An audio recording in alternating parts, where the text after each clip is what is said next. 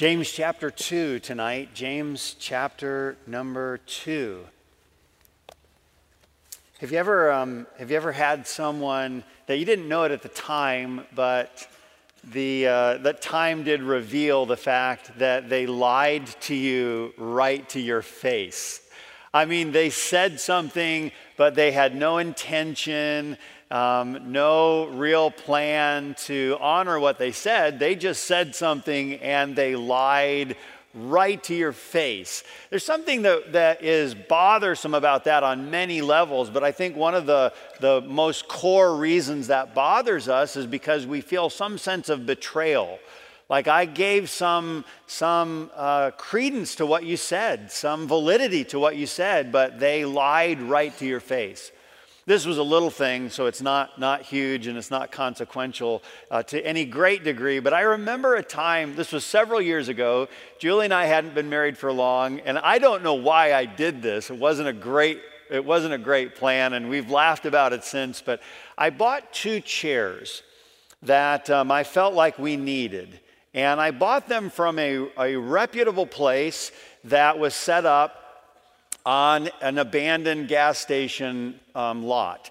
And so there were a couple chairs there. I mean, he had I don't know, like a big truck loaded with furniture. And these were 2 wingback chairs. I'm looking at my wife and she's smiling like I remember those chairs. She sold them later, and but I had those chairs. I bought those chairs. I thought we need these chairs, and so I bought them. And the thing that I noted about these chairs is they didn't have the little arm covers that are supposed to go on a chair like that. So they just didn't have those little fabric arm covers that are supposed to be there. And so I'm looking, and I said to the guy, I said, they don't have the arm covers. He says, I'll send them to you. I said, well, I mean, you're gonna, he says, listen, I will send them to you. So you buy the chairs, I guarantee I will send you the arm covers. Well, you're already, 2 steps ahead of me. The arm covers never came, and I seriously question his intent to ever send them. He was saying something to make a sale, but not necessarily to honor his word. Now, there is an interesting correlation between words and actions that we find very important. And when we start considering the opportunities that God has presented to the church, and I'm speaking broadly about the church, specifically Campus Church, but to his body here on earth, the church, there is a powerful correlation between words and works that matters. In fact, I titled the message, The Most Powerful Combination, Words and Works. The Bible says in James chapter 2, beginning in verse number 18, these words, "Yea, a man may say, thou hast faith and I have works. Show me thy faith without thy works, and I will show thee my faith by my works. Thou believest that there is one God, thou doest well. The devils also believe and tremble. But wilt thou know, O man, that faith without works is dead?" Well, that's not an unfamiliar passage to most who are here this evening. We get the correlation between our faith and our works. Now, most of us have words down fairly well, but sadly, at times, even in the lives of those like mine that have grown up around the words, sometimes my works are strangely different than are my words or my statement of faith. Jesus summarizes this very powerfully in a direct statement where he asks a question. The question is in Luke 6:46, and he says, "And why call ye me Lord, Lord, and do not the things which I say?" It's a good question. Why are you saying, "Lord, Lord"? He repeats it, he includes it twice. Why are you saying that there is this Adonai, this Lord, this ruler over all, and acknowledging the same, but you don't do what a follower of mine or a person who recognizes my lordship would and should do. When knowing something comes short of truly believing something, there are some evidences of the same. Knowing something, when it comes short of believing something, it starts to look like what we might find in the passage that we just read. The first thing that I notice when knowing comes short of believing is there is some, what we might call a false confession. A false confession. Now, we have the right words, but there's something that doesn't, we use this expression, ring true about it. Again, what doth it profit? In verse number 14, my brethren, though a man say he hath faith and have not works. And then he asks a question, James, this first pastor at the church in Jerusalem, he says, can faith save him? Well, not that kind of faith. Now, we know that a man is saved by faith apart from works. But what James is getting at is there should be something about your faith that works. There should be something about the reality of faith that is actually put into practice. It is important, and I will say it again, that we are saved by faith alone. However, James says here that there is a difference between saying you have something and actually possessing it. So no, I have faith, but now there is something that is strangely void of the same. I mean, I can say one thing. I can say, I have millions of dollars. I have $1 million. I can say that all I want, but at some point there would be some evidence of the same. We can say lots of different things, but the evidence is found not in the words alone, but in something that actually gives credibility, verifying our words. Now, this does become tricky when we start to talk about false confession. Okay, so do your works always line up with your words? There are recorded instances throughout Scripture of what we would refer to as carnal believers who were saved, but they certainly didn't look like it. But the challenge that I find that we oftentimes are experiencing ourselves is we go to great lengths to prove that a carnal person is really saved instead of attempting to see that person evidence genuine saving faith. We many times just go to these great lengths and we say, well, here's why a carnal person can be saved. Are there people who are living carnal lives that are truly, genuinely saved? The answer is yes, there are. When we put two words together, when we call a guy like Lot just, we find that as a head-scratching moment.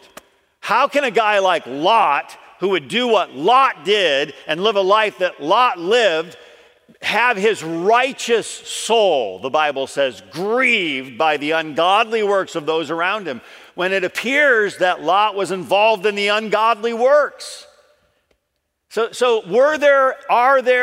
is there such a thing as a carnal believer? Yes. But why is it that we spend so much time trying to give veracity to the fact that there can be carnal believers instead of saying, hey, that's supposed to be the strange abnormality. That's not supposed to be the normal Christian life. The normal Christian life is supposed to be that we are demonstrating by our actions, by our works, the very fact that we have used our words to claim Jesus Christ. In the Bible, a guy named Simon had faith, but I don't believe that it is what we would call saving faith. Remember, even the demons believe, that's faith, and tremble, but it's not saving faith.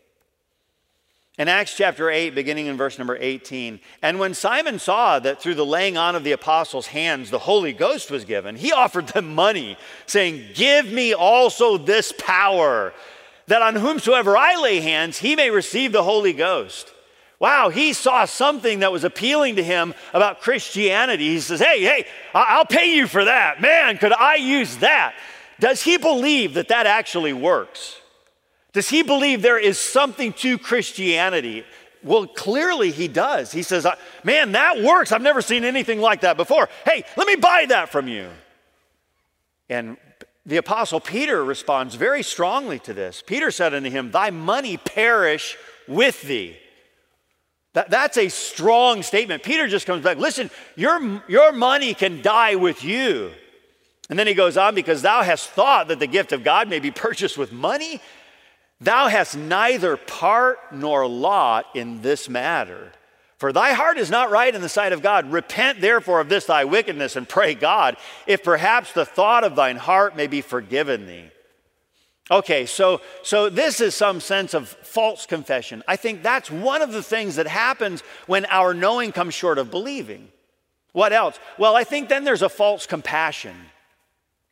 Not just this false confession, but a false compassion. It's put on, but it's certainly not real. In James chapter 2, again, verse number 15, if a brother or sister be naked and destitute of daily food, and one of you say unto them, depart in peace, be ye warmed and filled, notwithstanding ye give them not those things which are needful to the body, what doth it profit? Even so faith, if it hath not works, is dead, being alone. In other words, this is not activated faith. There is something of, I believe all of that, but now it has come short of being activated, actually appropriated for themselves. They say things that like, oh, those are good words, but there's nothing behind the words. It becomes then what we might call not just this false confession, but a false compassion. And then we could look even a little bit further down in verse 19 and 20, again, James chapter 2. And here we see what we might call false convictions. Thou believest that there is one God. Listen, that's a right conviction. True? I mean, thou believest that there's one God. Amen. We would say we hold that as a conviction. We can't alter that. We can't fudge on that. It's not just a preference. That's a conviction. Thou believest that there's one God. Thou doest well. The devils also believe and tremble. But wilt thou know, O vain man, that faith without works is dead? He's saying your faith has not actually been put into action. It's there. You understand some things, but now saving faith says, I am going to put this, I'm going to borrow an old illustration, I'm going to actually sit down in the chair. I'm going to take what I know to be true, and I'm going to make that true for myself. So what are some of the things that we see when our knowing comes short of believing? Well, false confession, false compassion, false conviction. You know, in that passage, he says, oh, vain man. The word vanity, vain here, it simply means empty. Empty. Listen, you're saying certain things, you're making certain claims, certain acknowledgments, but those are just empty. There is nothing really to it. How sad it would be if here at Campus Church, we were only becoming more knowledgeable, but not more actionable.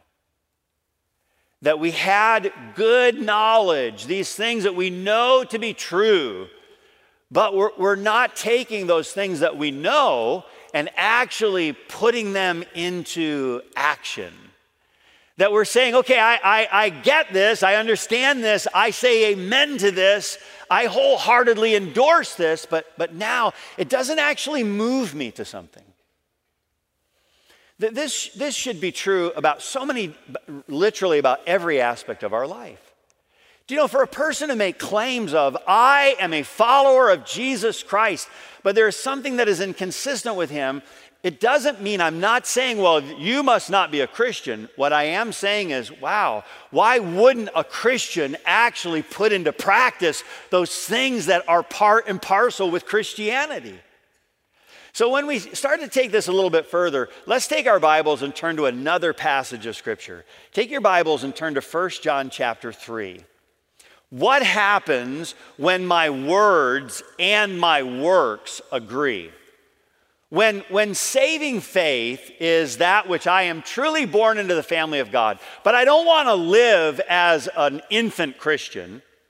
I don't want to live in this sense of carnality. I want my Christian faith to actually be put to work.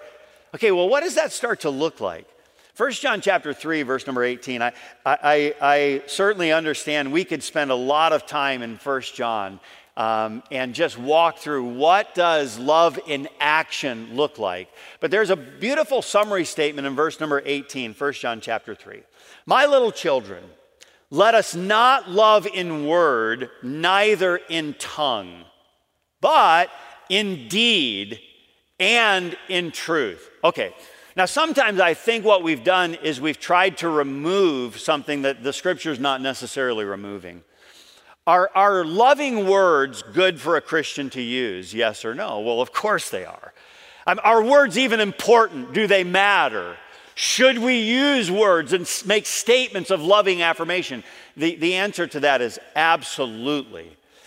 1 John chapter 3 in this passage is not saying that your words don't matter. It's just saying that your words and your works should have some harmony.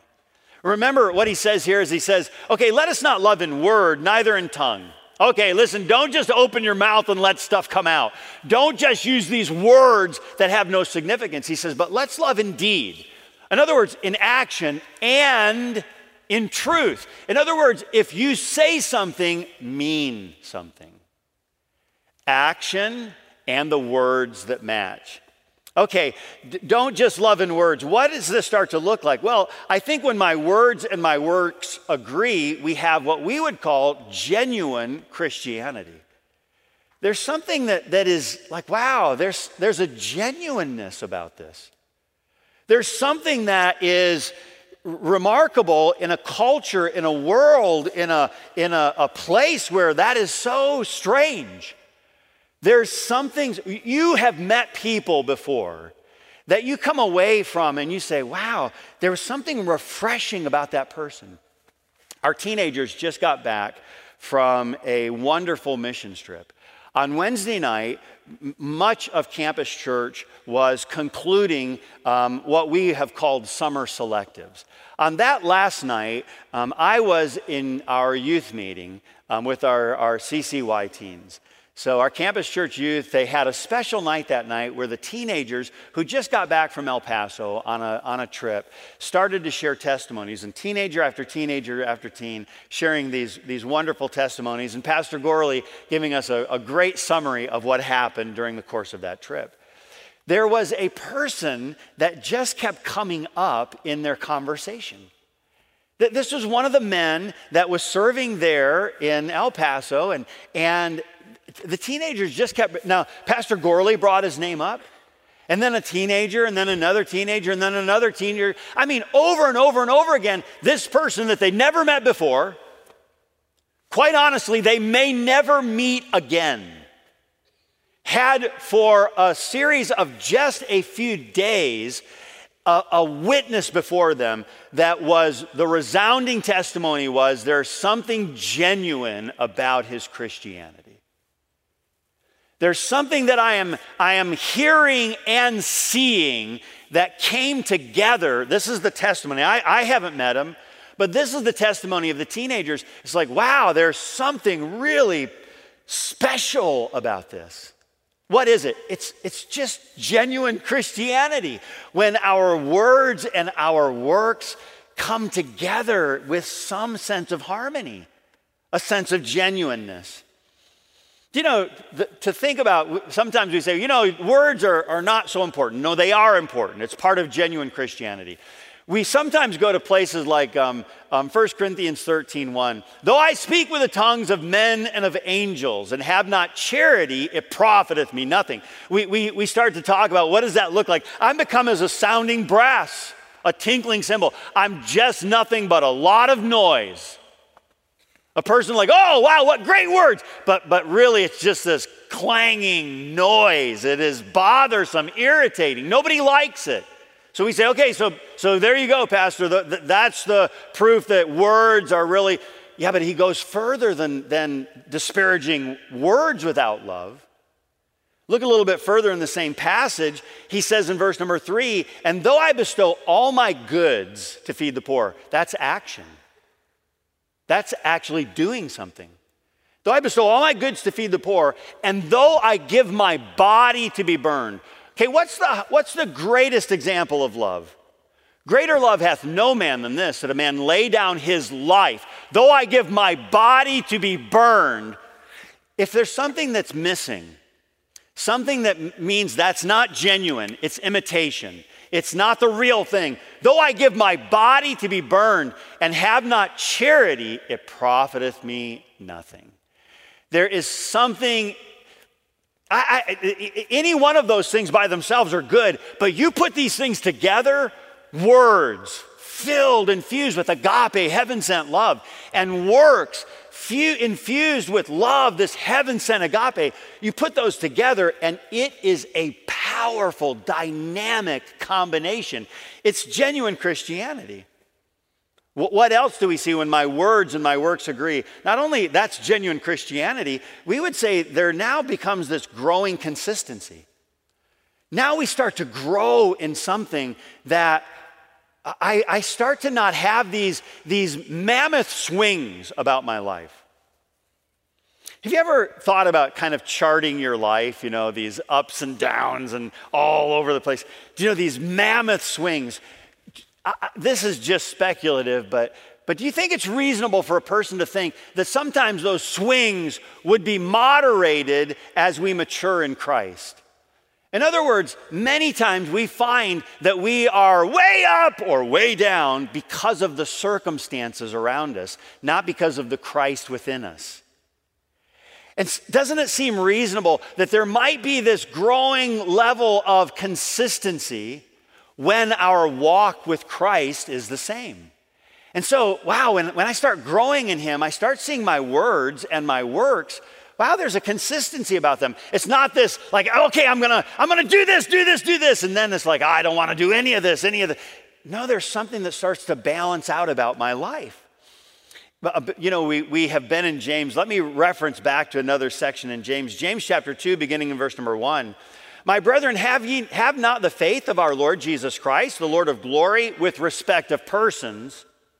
For if there come into your assembly a man with a gold ring, goodly apparel, there come in also a poor man in vile raiment, and ye have respect unto him that weareth the gay clothing, the bright, beautiful clothing, and say unto him, sit thou here in a good place, and say to the poor, stand thou there, or sit here under my footstool. Are ye not then partial in yourselves, and are become judges of evil thoughts? He said, okay, listen, if your faith there's something off about your faith, you're going to have a tendency to not only be inconsistent yourself, you're going to treat people inconsistently. What kind of people do you give more attention to or less attention to? What kind of a person gets your undivided attention, and what kind of a person gets what's left over with your attention? There seems to be some growing consistency with how we treat one another when there is something growing rightly balanced about my genuine Christianity. There seems to be this growing consistency. And then not only that, back in 1 John chapter 3, verse number 19, there's this greater confidence. Like, wow, there's something about my faith that is not so feeble that I just get knocked over, or I even question, like, God, are you using me for anything? In 1 John chapter 3, verse 19, and hereby we know that we are of the truth and shall assure our hearts before him. Well, what's going on? Okay, when I love one another with the same love wherewith he loves me, wow, there's something that is genuine about my Christianity, something about my works and my words that start to agree. I start to live out my faith. And he says, guess what's going to happen? You're going to have some growing confidence regarding how it is that the Lord is using you. There's something that's taking place in our hearts, and that is this matter of assurance. Loving in both word and deed means loving the brethren. And that statement of love must be followed by actions of the same, and it is not easy. In 1 John chapter 4, beginning in verse number 20, if a man say, I love God, and hateth his brother, he's a liar. For he that loveth not his brother whom he hath seen, how can he love God whom he hath not seen? And this commandment have we from him, that he who loveth God love his brother also. Let's park here for just a few minutes. Since it's raining outside, we have plenty of time. Okay, so if a man says, I love God, but he doesn't really, no, God I love, it's this guy I can't stand. The Bible says there's something that is inconsistent about this. There's something that, again, harkens back to James that says, okay, if you have faith, then it should work. Put it to use. Faith that works. If a man say, I love God and hateth his brother, he comes right out and very directly says, no, you're lying. He's a liar. How is it that a person cannot love the person that they see and love the person that they have never seen? He says, listen, you're not being truthful with others, and more importantly, you're not being true to yourself. So really, when we start to think about what is it supposed to look like, well, he that loveth God should love his brother also. Okay, so who don't you love right now? Who don't you love? Now let's be honest with yourself and honest before God. Who do you have a hard time loving? And then let's even shrink that down a little bit. Let's shrink it down to the house of faith. Who in the household of faith do you have a hard time loving? Okay, so just so we have a visual, how many non-college students, you're not in college, but you're here tonight, just for a visual. How many non-college, raise your hands real high. Okay, great, lots of you. How many college students in here tonight? Lots of you, put your hands down. So lots of college students, lots of non-college students in this room right now. We're about to have lots more college students in this room. A couple more, okay. So let's see, next week we will have, about 3,000 more college students in here. Have you ever felt outnumbered before? Okay. Well, next week, if you're not a college student, you may. Now, if you're a college student in here tonight, then first of all, don't sleep, because I'm going to talk about that in just a moment. And that is proof positive you shouldn't be sleeping, okay? Okay, so if you're a college student, just bear with me for a moment. How many of you that are not a college student, it's just us tonight, it's just us, and they won't show it on the camera. How many of you have ever been bothered at a college student at Campus Church before? It's just us. Confession is good for the soul. How many of you have ever been bothered by a college student at Campus Church before? Raise your hand. Not so quickly. Okay, don't do it so quickly. Okay, how many of you have ever seen a college student play on their phone for the entire service? Don't raise your hand. Because I don't want to know, okay? Play on their phone the entire time. How many of you have ever watched them text other people the entire time? How many of you have ever watched them, work on a project? I'm curious about that one. How many of you ever watched them do? Oh, some of you going, oh, yeah. Let me give you a testimony. Okay, so lots of you like, yes, I've seen that. How many of you have ever watched? Now, if you're doing this right now, college student, or non-college student, husband, if you're doing this right now, now's the time to give them. How many of you have ever watched a college student, get comfortable during the course of the service before? Raise your hand. Yes, okay. So have you ever been so bothered? Now I'm using college students, but it could be anybody. How many of you have ever been so bothered at another person in a church service before that, quite frankly, you just zoned out of the church service because you're so bothered at the person? Now you don't have to raise your hand. But have you ever been so bothered at a person that you just couldn't even participate in the service because of the problem of the person? At Campus Church, we are seriously, genuinely looking for ways that the Lord may expand our opportunities for influence in our community. It's a healthy question for any church, and it's healthy for our church to ask specifically, if our church ceased to exist, would our community miss us? It's a good question. If Campus Church no longer was in existence, and next week we just weren't here any longer, would Pensacola, the surrounding area, would it really miss us? So I think we have to grapple with that question and answers. God did intend for his church and those that comprise it to let their light so shine, that they may see your what? Your good words. Oh, your good works. And glorify your Father, which is in heaven. So Campus Church is looking for opportunities and seeking what part the Lord would have us play in our community. But Campus Church should never stray very far from a community that the Lord is bringing right to us. I mean, right here. They're going to fill this auditorium right here.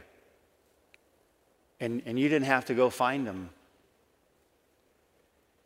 And they're going to literally be sent out into the uttermost parts of the world. College students from a place that the Lord has strategically placed us, even by our name, in a place of influence. We are called Campus Church. We meet on the campus of Pensacola Christian College. We are uniquely positioned, unlike any other place in this area, and strategically so. So how will Campus Church minister to those that the Lord has brought to us? Now we have to continue to figure out, okay, how, Lord, are you intending to use us beyond these walls, this place, this space? But we shouldn't overlook the fact that this place also is an opportunity for us to have something more than words of, I love God.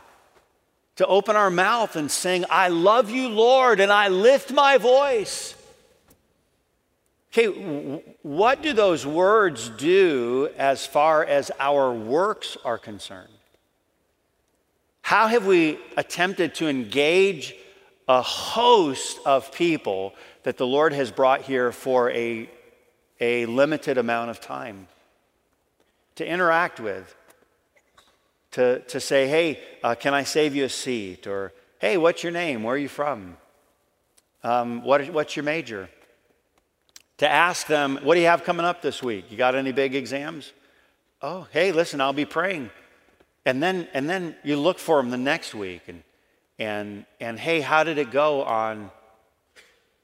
To find ways to establish what we so casually refer to as relationship. To establish something where a person could look at us and say, you know, there's something about them that's pleasant, something about them that's nice, something about them that is genuine.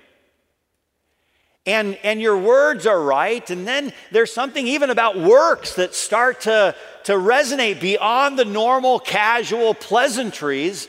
It is some intentional desire to be a person of influence in the lives of those that the Lord is bringing to us right here at Campus Church. Again, I don't think this is the limit of, sometimes we have this misnomer, this mistaken idea that, hey, what can I do? I need to be serving at church. Well, there's lots of ways to serve at church, of course. I mean, we mentioned some of them tonight. We need people to help us with lockup.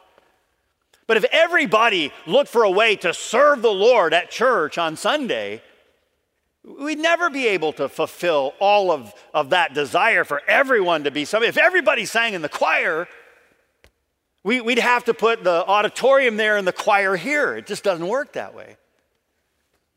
So really, the church is served not so much exclusively on Sunday, although that's a great place and time to serve, but the church is served every day of the week when we take the message, the reality, the words and the work of Christ in our lives, and we start to infiltrate whatever dark place the Lord has, our light of Jesus Christ begins to shine. And one of those places where it can and should be shining is here, not necessarily through some means of a position, but through interacting with people that we have the opportunity to have influence with.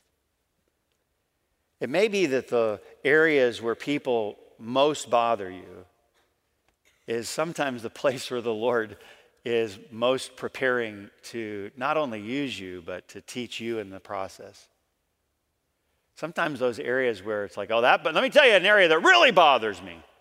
Sometimes that might be the very place that the Lord is positioning you to be used in the lives of others and for those to be used in your own life. Years ago, if you asked teenagers from years ago that I had the privilege to youth pastor, if you said to them, hey, what video did Pastor Redland like to show the absolute most? He just showed it all the time. What was the video? Well, they would all say, without any reservation, that was we always saw A Man Called Norman. I mean, I probably showed it, I don't know, every other year we saw a video called A Man Called Norman. I don't know if you've ever seen it or not, but the guy that tells the story is Mike Adkins, and he bought a house that he was so pleased to buy until he discovered it was across the street from a man called Norman. Norman Corbin was his name, and he was the guy. In fact, let me quote what Mike Adkins said. He said, Mike described him as the odd, creepy guy every town seems to have. He just was a strange man. He was the kind of guy that when Mike was a kid growing up in the same town, all the teenagers would make fun of. And the story of how the Lord used Mike in Norman's life and Norman in Mike's life is quite moving. I don't know how the Lord will direct you to minister to a horde of students that will take your place. They will be sometimes distracting during a service, maybe rude. When someone says amen and you're dismissed, you have to hold on to your seat or you might get swept away in the tide. You just kind of will go along, you're carried along. I don't know what the Lord is going to do with you through them. But I do believe that Campus Church should seize the opportunities that the Lord has, by no mere chance, placed us in a position to have influence. This is an unashamed announcement right now. One way you might consider. It's not the purpose of the whole message, but one way you might consider is through a program called the Freshman Hospitality Program, Campus Parents. It takes work. It's like, I've got such a busy schedule. There's so much to do. But campus parents who have taken that on as an opportunity for influence have been exactly that in the lives of students that will never forget them. Because they had something about their words and something about their works that came together and agreed. Campus parents, it's just an opportunity for you, Campus Church. You say, well, I've just, from here in the community, and yeah, I know. That's where we're all from, here in the community. And we're here at Campus Church.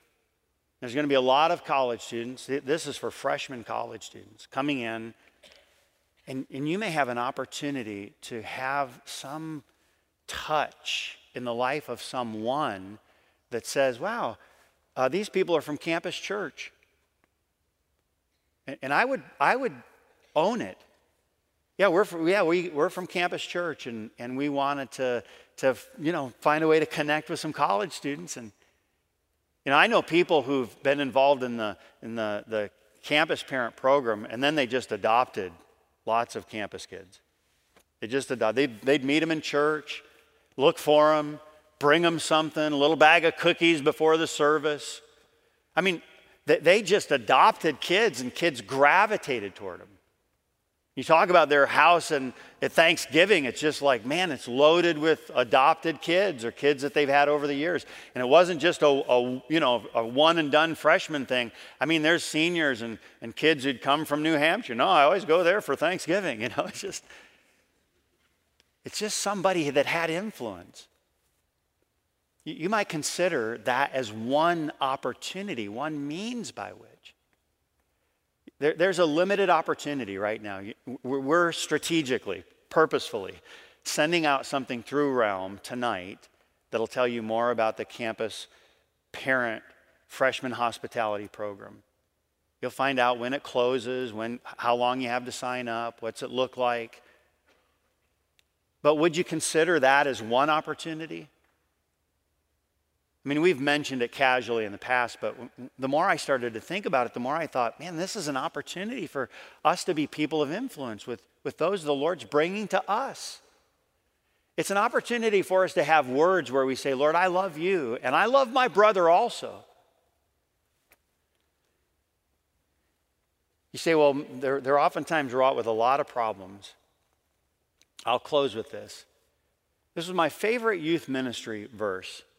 Proverbs 14:4. Where no oxen are, the crib is clean, but much increase is by the strength of the ox. Listen, if you don't want to clean up messes in the barn, then don't have any oxen. But if you want to get some work done, if you want things to move forward, if you want to have something of strength, then you better have some oxen in the stalls. And just be aware, with the opportunity to get a lot accomplished, there's also going to be some accompanying things to clean up. Isn't it great that the Lord has brought to Campus Church the opportunity to get so much done? And in the process, there may be some things that are not necessarily all that appealing. There's some things to clean up, some messy situations. It's messy church. But isn't that what God built us to accomplish? Isn't that what He has given us strength to do? To advance something bigger than us, for a cause that is bigger than us, in ways that actually turn around to strengthen us. Things are about to get messy. May God advance His work through the same.